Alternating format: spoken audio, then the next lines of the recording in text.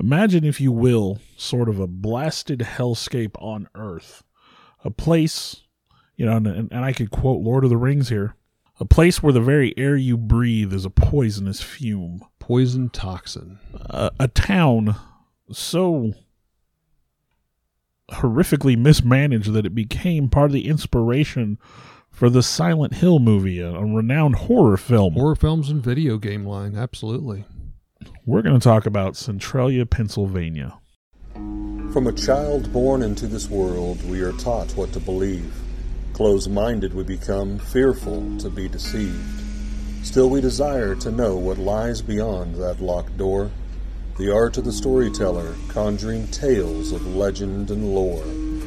History hidden, lost knowledge, things forgotten and the unknown. These are the things that direct us and will set the tone. Welcome, friends, to another episode of Nightmares on the Lost Highway.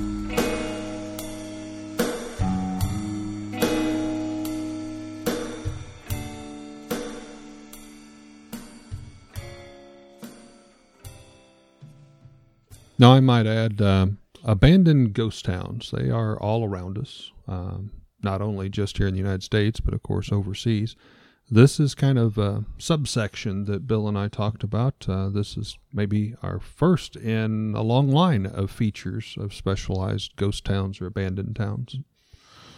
So Centralia, Pennsylvania was known as a coal mining town. Coal deposits began being mined there in 1856.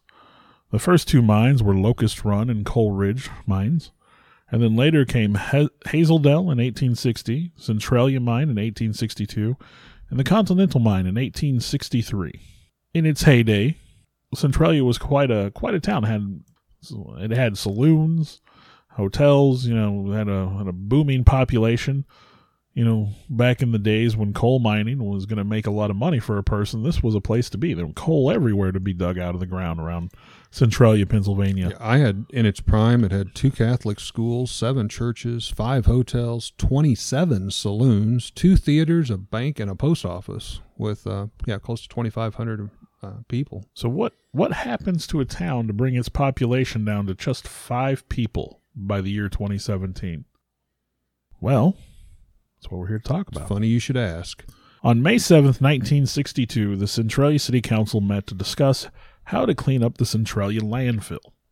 Now, the Centralia landfill itself was a 300-foot wide, 75-foot long pit made up of a 50-foot deep strip mine that had been cleared in 1935. They wanted to clean up their town. They wanted it to look nice. Now, if memory serves me correctly, I think this was right next to the big city cemetery, and it was close to Memorial Day, and they were thinking about trying to get it cleaned up, not to be an eyesore for the festivities. Yeah, the idea was to clean up the town and help things look good, and they wanted to make it look nice. Okay. Now, that was 1962. In 1956, Pennsylvania state had passed laws to regulate the landfill usage of strip mines. There were certain hazards associated with using strip mines as landfills. They were notoriously prone to fires. If you were going to use a strip mine as a landfill, it required a permit and regular inspection. Gotcha. So George Sagaritis, which I may have that name wrong, regional inspector, he became concerned when he noticed that there were holes in the walls and the floor of the strip mine, cutting through to older mines underneath. These were reasons for concern to him. So he informed a city councilman that the pit would be required to be filled with an incombustible material. They had to fill it in with something that would not burn.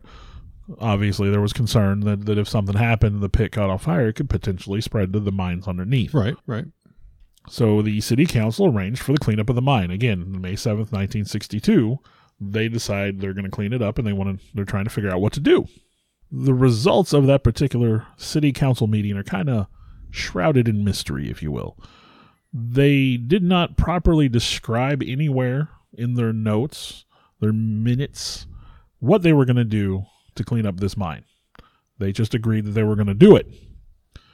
It is assumed, at this point in time, knowing what we know today, that they had decided to clean up the landfill by setting it on fire. Yes. That's what my research showed as well. Prohibited by state law. So the council picked a date. And mind you, the council picked a date No one really knows what they had decided at this point, but the council picks a date and hires 5 members of the local volunteer fire department. Alrighty. Seems like maybe they plan on burning something. Yes. But they decide that these guys are going to help them clean up the landfill. Well, whatever decision was made, the Centralia landfill was ignited on May 27th, 1962. Apparently they decided they were going to burn that trash. And a little cat out of the bag, it's still burning today. Yeah, spoiler alert. 60 years later, it's still burning today. But they set the landfill on fire. They used water hoses to douse any flames that were visible that night. Like we said, they wanted to clean up their town. They wanted to try to make things look better. Flames were again seen on the night of May 29th. So they called the same guys back. They showed up with their fire hoses. They again put out the fire. Hey, you missed a spot. Yeah, you missed a spot. The following week, the week of June 4th, there was another flare-up. So they call these guys again. They show up with their hoses. They put it out. Yeah, hey, you missed another spot. Missed another spot. Hard to find good help. A few days later, a hole 15 feet wide and several feet high was found in the base of the north wall of the pit. Garbage had covered this hole. They didn't know it was there. And it also prevented it from being filled in with, prior to their setting it on fire. And in quotes, it's possible that this hole led to the coal mines below the town. You think? It obviously provided a pathway to the maze of old mines that exist under Centralia, Pennsylvania. Again, like I said, we mentioned 5 known coal mines in the area. Right. The place it's just riddled with coal mines all over the place. And this hole provided an entry point for the fire right into those coal mines. And I believe I ran across, there's actually another area, I won't say there's a town, and that's the big difference, where a mine is still on fire besides Centralia. But it didn't have the effect because there wasn't a town directly on it. It's just more, out in the middle of nowhere. Well, as we get a little further, you're going to find out that this decision didn't just affect Centralia either. Yeah, there's the trickle-down effect. So one of the council members, contacted the president of the Independent Miners Union. He brought him in. He came in. He inspected the situation, and he in turn called an engineer. Obviously, they've got a problem. They want to figure this out. So the engineer looked at the open pit, and at this point in time, they don't know beyond just the burning landfill if there's anything else going on. So the engineer says, I'm going to dig out that smoldering crater for you. I'm going to use a steam shovel and charge you $175. Pretty reasonable. Okay. Mine inspector Art Joyce arrives at about the same time, and using gas detection equipment, he goes to that hole in the north wall of the landfill. He detects carbon monoxide coming from the large hole and cracks in the north wall, and he detects them at levels that he considers typical of a coal mine fire. So he's the first guy that figures maybe there's a fire burning underneath maybe a little this bit town. more to this. Yeah. So the city council sends a letter to the Lehigh Valley Coal Company as a formal notice of the fire at this point in time. They did not reveal the true origin of the fire, of course. They described the fire as starting of an unknown origin during a period of unusually hot weather. And the old spontaneous combustion chestnut, that happens all the time. Yeah. Coal mines just randomly catch fire Just for no poof. reason. Obviously, they would have been on the hook if they had admitted how it really happened. So they kind of, again, poorly managed. I mean, just, the machinations of the American political machine here. To me, and I've been witness to this. I think most of us can say, at the time frame especially, it was a small town trying to fix a problem as cheap as they possibly could, hoping no one would catch them, and it'll all be over by tomorrow, and no one will know the difference. Kind of rule. So the council was supposed to meet again on August 6th to discuss this situation. Before then, Deputy Secretary of Mines James Schober, he announced that he expected that the state would help finance the cost of digging out the fire. Because, again, at this point in time, the town isn't accepting any responsibility for what they've done. They expect that it would cost roughly $30,000 to get in there, dig it out, and put an end to this fire. Which doesn't sound like a lot, but, 60 years ago, again, So at the town council meeting, strip mine operator Alonzo Sanchez, he makes an offer. And what he's going to do, he's going to dig out the mine fire for free. He's not going to charge him a dime. But he gets to claim any coal he finds without paying royalties to the companies that have claims to the coal in the area. Let me just say that would have been a heck of a deal. Oh, yeah. Well, and they flat out reject that. Yes, Everybody's like, absolutely no, that's not going to happen. not. So by this time, state inspectors are coming daily to do tests and check for lethal levels of carbon monoxide. On August 9th is the first time that they detect what they would consider lethal levels of the carbon monoxide. And so they close all area mines the very next day. The area is considered unsafe at this point, and they know they've got a mine fire now. Now, I'm going to pause you there, just trying to tie back to the horror film flicks and the games of Silent Hill. Just as in the film, the air in Centralia is dangerous. It's not recommended that people be exposed to it. The environmental has long periods of time. This is like apocalyptic looking stuff. Oh, if you can find pictures of it, the roads are cracked and bellowing up smoke and all kinds of stuff. Yeah. Now, while most people have started to kind of this register, Houston, we may have a problem here. They're clinging. I mean, these are families that have been raised here, generations have passed on their houses. You don't want to abandon everything you've ever known. Yeah, this is your life. And at the end of it, a little spoiler alert, one of the only remaining buildings is ironically a church who is still open for special services today. It's just very similar to Silent Hill. This is exactly where that came from. Well, and like we said, we went from the heyday of thousands of people living in Centralia down to 5. And basically, as each of those people passes away, the government just steps in and seizes everything they have and condemns it. Yeah, they said they would wait for 20 or 30 houses, maybe several blocks, and they just come in and just bulldoze it all down. So you've got this mine fire raging underground. Obviously, you've got toxic gases seeping from the earth. I mean, again, you've turned this little town into just think hell. What it's doing to well water and everything. So to try to solve their problem, 3 different excavation projects were attempted during 1962 and 63. They were all ineffective. They all stopped for various reasons. The first excavation, they started taking bids on August 17th, 1962. 2 days later, they awarded a contract to Bridie Incorporated, and that is a company from near Mount Carmel. They awarded the contract for an estimated $20,000, and work began on August 22nd. Now, at this point in time, the Department of Mines and Mineral Industries steps in, and they decide they're going to lead this project, and they say that Bridie's only going to need to excavate a total of 24,000 cubic yards of earth. Still a lot of earth. Yeah. They told the company how deep they could dig. They were forbidden from doing any exploratory drilling to find out the extent of the fire. The Department of Mines told them, this is where the fire's at, this is where you dig. Yeah, trust me on this. Yeah, we know what we're talking about. They couldn't find out the fire's perimeter. They couldn't drill down to find out the depth. They were strictly limited to what the Department of Mines was telling them. Kind of sounds like some management I know. Yeah. But yeah, they were strictly required to follow the plans drawn up to them by the engineers for the Department of Mines. At this point in time, they did not believe the fire to be very big or very active. I don't think anybody did truly at this point. And they were using the steam issuing from the landfill to be their indicator. And of course, the landfill has this big open hole and cracks in the walls.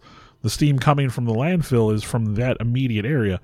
But if the fire, of course, is spread, they don't have the evidence of that at this point. Right. This project was ineffective. The intentional breaching the intentional breaching of the mine walls allowed oxygen to rush in. And what does fire need? Poof. Fire needs oxygen. Fuel the fire. So instead, they just made the fire worse by knocking holes into the mines. This inrush of oxygen helped the fire to move ahead of the boundaries they were working within. So even where their lines were drawn, the fire moved past that. And part of the other problem is they were only allowed to work what we would call day shift. Mm-hmm. During the day, they were not allowed to work weekends or holidays. So we were coming up on the Labor Day holiday. They were wanting to clean up their town. They were only allowed to work 8 hours a day during the day and work stopped for 5 days over the Labor Day holiday.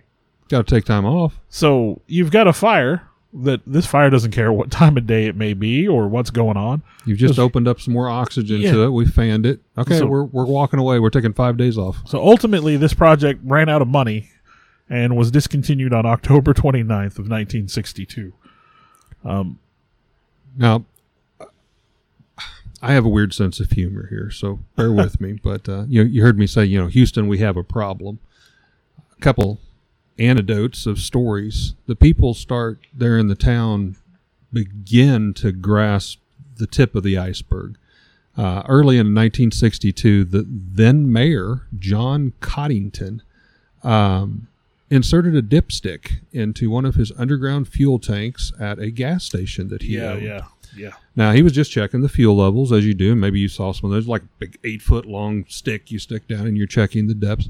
But when he pulls it up, he notices the gas is steaming on the stick, and it's extremely hot. Yeah, it's well over 100 degrees. So he pulls that out and puts a thermometer on it and drops that down. And sure enough, the gasoline is at 172 degrees. Now, Yeah. 185 is boiling for gasoline. So 172 to 185. Another one, and this was years later, even in 1981, this has gone on now for a decade or more. There was a 12-year-old boy playing in the back of his grandmother's yard. I believe his name was Todd Domboski. Domboski. And he was playing in the backyard with his cousin, and all of a sudden the ground just opens up and swallows him into a sinkhole. The sinkhole is approximately 4 feet wide and 150 foot deep. And this kid is saved by clinging to a tree A root. tree root as billowing, boiling Steam. steam is coming by. He had burn marks on his body, and thank goodness his cousin was there. I believe he was like 14, a couple years older, and helped drag him out to safety. It would have steamed him alive. Could you imagine? I mean, You're just out there playing, and all of a sudden, what just happened? Poof, the entire ground opens up. Crazy. so the day the first attempt to stop these mines runs out, October 29th, 1962, they go ahead and they start in on their second attempt. Because you got to put this out. This is obviously dangerous. As you can see in the future, this is going to lead to people nearly losing their lives. This is getting worse. So October 29th, 62, a new project is proposed, and this time they're going to flush out the mine fire. They're going to water. That seems to be a good solution to fire. I think we all agree. Yeah. So the estimated cost of this project is $40,000. They open up the bids on November 1st, and eventually they award the project to K&H Excavating for $28,400, which is almost half. Yeah. But the plan is, of course, to take crushed rock, mix it with water, and then pump it into the mines. And they're going to fill up the mines, and they're going to choke out the fire. So they did some drilling. They drilled holes spaced about 20 feet apart throughout the area to try to, figure out where they needed to dump this slurry, I guess might be a good word. While necessary to do it, they're adding more oxygen to it. They're punching more again. holes in it. Now, this project was ineffective, again, for multiple reasons, Strike as you two. can see. They experienced unusually heavy snowfall for that time of year and unseasonably low temperatures. The low temperatures caused the weather lines to freeze, and their rock grinding machine froze up during a blizzard. Wow. So the essential tools they need to complete this job are rendered useless by the weather. And then, like we said, the partially filled holes allowed the fire to escape. It gave an escape route to the fire to spread to other places. An additional $14,000 was approved for this project, and then the funding ran out on March 15th, 1963, with a total of $42,400 spent trying to fill the mine with this concrete-like mixture. Sludge stuff, yeah. So, now at that point in time, they didn't really know where they were at. They thought maybe they had contained it as best they could. They didn't really know. And then steam started to issue from different openings across the town on April 11th to indicate that the fire had spread. So now they know that it's definitely a much bigger problem than they thought, even when they thought it was a big problem. The third project, they opened it up again. They tried to come up with some ideas. They came up with the three options. And even attempting any of these options was delayed until July 1st, 1963. Option 1 was digging a trench around the fire area and then filling that trench with an incombustible material, sort of create a fire break, if you will. Okay. Again, you have a fire burning underground. You put the break up above it. Yeah. Option 2, smaller trench, but with a bigger barrier. I'm not sure why they thought that would have been any better than option 1. And then option 3 was a total and concerted flushing project larger than the second attempt. They were, step it up a notch. Yep. And all this was abandoned in 1963. They didn't have the money for it. They didn't have the resources. And at this point in time, I think they had realized that there wasn't going to be much they could do. Now, in your research, I know later on the government steps in. I believe that's in 1983. Yeah, it happens with in the 80s. Relocation. But up to that, the government's not really helping a lot, it doesn't seem. Well, no, they don't really get too involved. And to be honest, based on a miscommunication, I was actually looking at some other abandoned towns, sort of similar, environmental disasters, if you will. And the government, even in those other cases, the government flat out lied about certain things.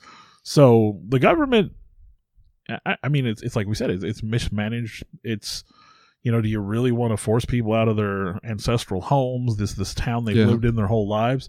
So I can kind of see, obviously they don't want to, to create a panic. I'd come across some interviews with some of the townspeople, and I want to say this was late 60s. It may have been early 70s, like 1970, 71. But I found where in the interviews they were on TV and they were, talking about everything. There was 2 designated areas. There was one area that the state or the coal company, whatever, deemed this area is safe. This area is the hot zone. It's, not as safe. And in that not as safe area, you mentioned that they had to come in with carbon monoxide testing crews like twice daily, I believe it was. Yeah, they were testing it regularly. So that started dividing the town, because you had the ones that were in the quote unquote safe area, and they're like, we're not moving. There's no threat.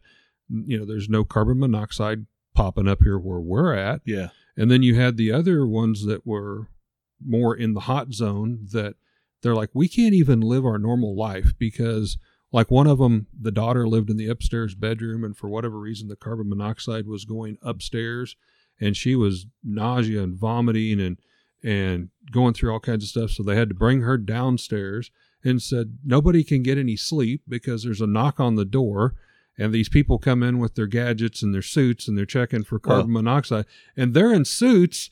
And they're saying, oh, no, Bill, no, Eric, okay. You're fine. You're fine. Go back to sleep. It'll be okay. No, but by the 1980s, there were a lot of people in the area that were documenting adverse health conditions. Obviously, you had carbon monoxide, carbon dioxide leaking up from the mine fire below. That was those are detrimental, Which cause migraines, hallucinogenics kind of things. Yeah, carbon monoxide is one of the things that... It'll kill you in your sleep. It'll cause... But yeah, it causes like hallucinations and things like that. And then on top of that, you've got this fire burning, so there's depleted oxygen levels even. There was an older lady. She was a senior citizen at the time, and I don't recall her name, but she was on a national news broadcast being interviewed. And she was one of those kind of trapped. She really wanted to leave, but she was living in her family ancestral home. It appeared that she was by herself, didn't have a husband or anything. And she had a sign that she made and hung out on her front porch, and it said, "Mine fire hostage." And she said that, she goes to bed every night. She said, I truly don't know if I'm going to wake up in the morning or not, or if I'm going to be overtaken by the fumes. In your own home. That's horrible. This town that you've grown up. Well, in 1984, Congress finally gets involved. They allocate $42 million for relocation efforts for the people of Centralia. And at some point, during all this ensuing time, the fire extended to under the town of Burnsville, a few miles south. Appropriate name, Burnsville. It's a unfortunately named town. And that entire town was abandoned and leveled.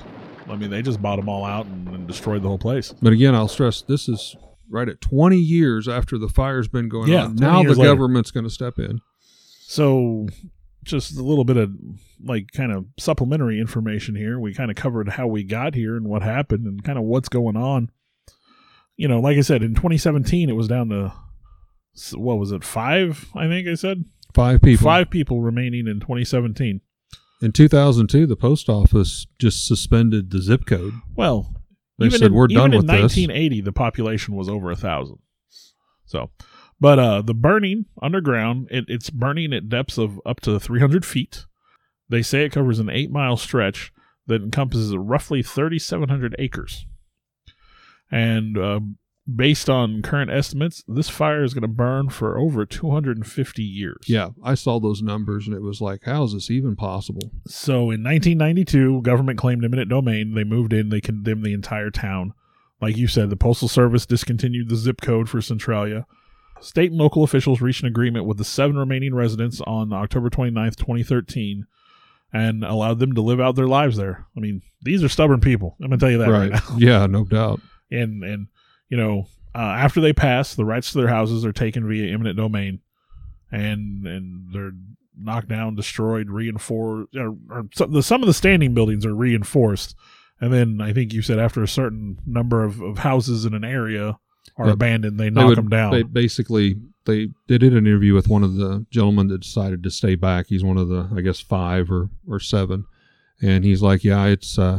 We kind of take bets around here, the citizens, and he goes, we know each other quite well. Well, obviously, if there's only 5 or 7, and he says they'll wait till there's like 20 or 30 houses, and they'll just come in like 2 days and just demolish everything, and they're gone. It's like they were never there.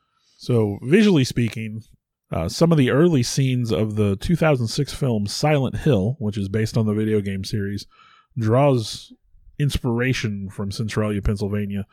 And really, if you look at the pictures online versus some of the early scenes of this movie, I mean, they're strikingly similar. Very. You've got the damaged, cracked, roadways and the steam coming up from the ground, and just this eerie, abandoned town. Which I saw references to what they call Graffiti Road, and that was that main highway that went through there. I guess, of course, obviously it had been kind of closed off, and the entire highway had just been graffitied. I mean, you could not see any asphalt for several miles. And relatively recently, I want to say like 2018 maybe, they have come in and now just backfilled dirt to cover all of that up. They're slowly, it's just like, nature, and the government's helping the nature kind of take back all of that. They've blocked the roads, put up do not trespassing signs. Like I said, the church is still there. It's still open. However, there's no trespassing signs, and the guy that was there said they strictly enforce this. So do not try to. It's not a safe place to be. Not a good place. I did watch some video footage taken of this year, 2020, and a young man who wanted to take that journey to go travel. He had been there to Centralia about 5 years earlier. Ironically, right off the highway, he pulled the car off, maybe walked 20, 30 foot tops. And here's a billowing hole in the ground with the steam still coming out. And he took one of the thermometer guns that's commonly used in ghost hunts, and he was trying to hold his hand close enough to get the hottest temperature he could register. And you could tell, I mean, he was struggling, his hands sweating. He's like, oh, I can't do it, I can't hold it anymore. But he had got up to like 290 degrees coming up out of that steam pit. Crazy. Just, it seems like that's another planet. It is truly a horror story. I mean, so that's a good segue. I wanted to end with a quote from author David DeCoke in his book Unseen Danger, published in 1986, and this just kind of summarizes Centralia. This is, like I said, direct quote from him. Quote, "This is a world where no human could live, hotter than the planet Mercury. Its atmosphere is as poisonous as Saturn's. At the heart of the fire, temperatures easily exceed 1,000 degrees Fahrenheit. Lethal clouds of carbon monoxide and other gases swirl through the rock chambers." I mean, we took a little piece of America and just turned it into the equivalent of a hostile alien planet. Yeah, just sacrificed it and walked away. And because of the horrific mismanagement of people who just didn't understand and didn't take the time to do things right. Taking those shortcuts. Well, we do hope that you've enjoyed this edition of Abandoned Ghost Towns with our feature on Centralia, Pennsylvania. We can't make these things up, folks. This is about as scary as it gets, and reality is often more scary and horrific than anything the brain or mind can dream up. Thanks for joining. Hey, this is Eric, and I just wanted to give a little reach out and a plug to our first paying sponsor for Nightmares on the Lost Highway. That's our little family toy and gaming shop here in Lebanon, Missouri called Raven's Loft. If you happen to be in the central Missouri area, please check us out. We have 2 locations. First one is at 223 West Commercial, downtown Lebanon. We've also branched out to a second location out at the Heartland Antique Mall, also here in Lebanon. You're going to find all kinds of vintage toys, Star Wars, Star Trek, G.I. Joe, Transformers, Mego, Universal Monsters, all types of gaming, board games, Magic the Gathering. So we would appreciate it if you'd stop by. You can like our Facebook page. Swing by and check us out. Thank you so much. I would like to thank Alex Tudor, who has been helping us a lot with our endeavors on this podcast. You could call him our producer at this point, I think. Our producer, electronic recording technician. He's the one that's setting up all the mics and the hardware in the background. And then Bill Weirs is going through, taking his time to try to clean and edit this up and give us the best possible version that we can present to you folks. Want to thank everybody involved with that.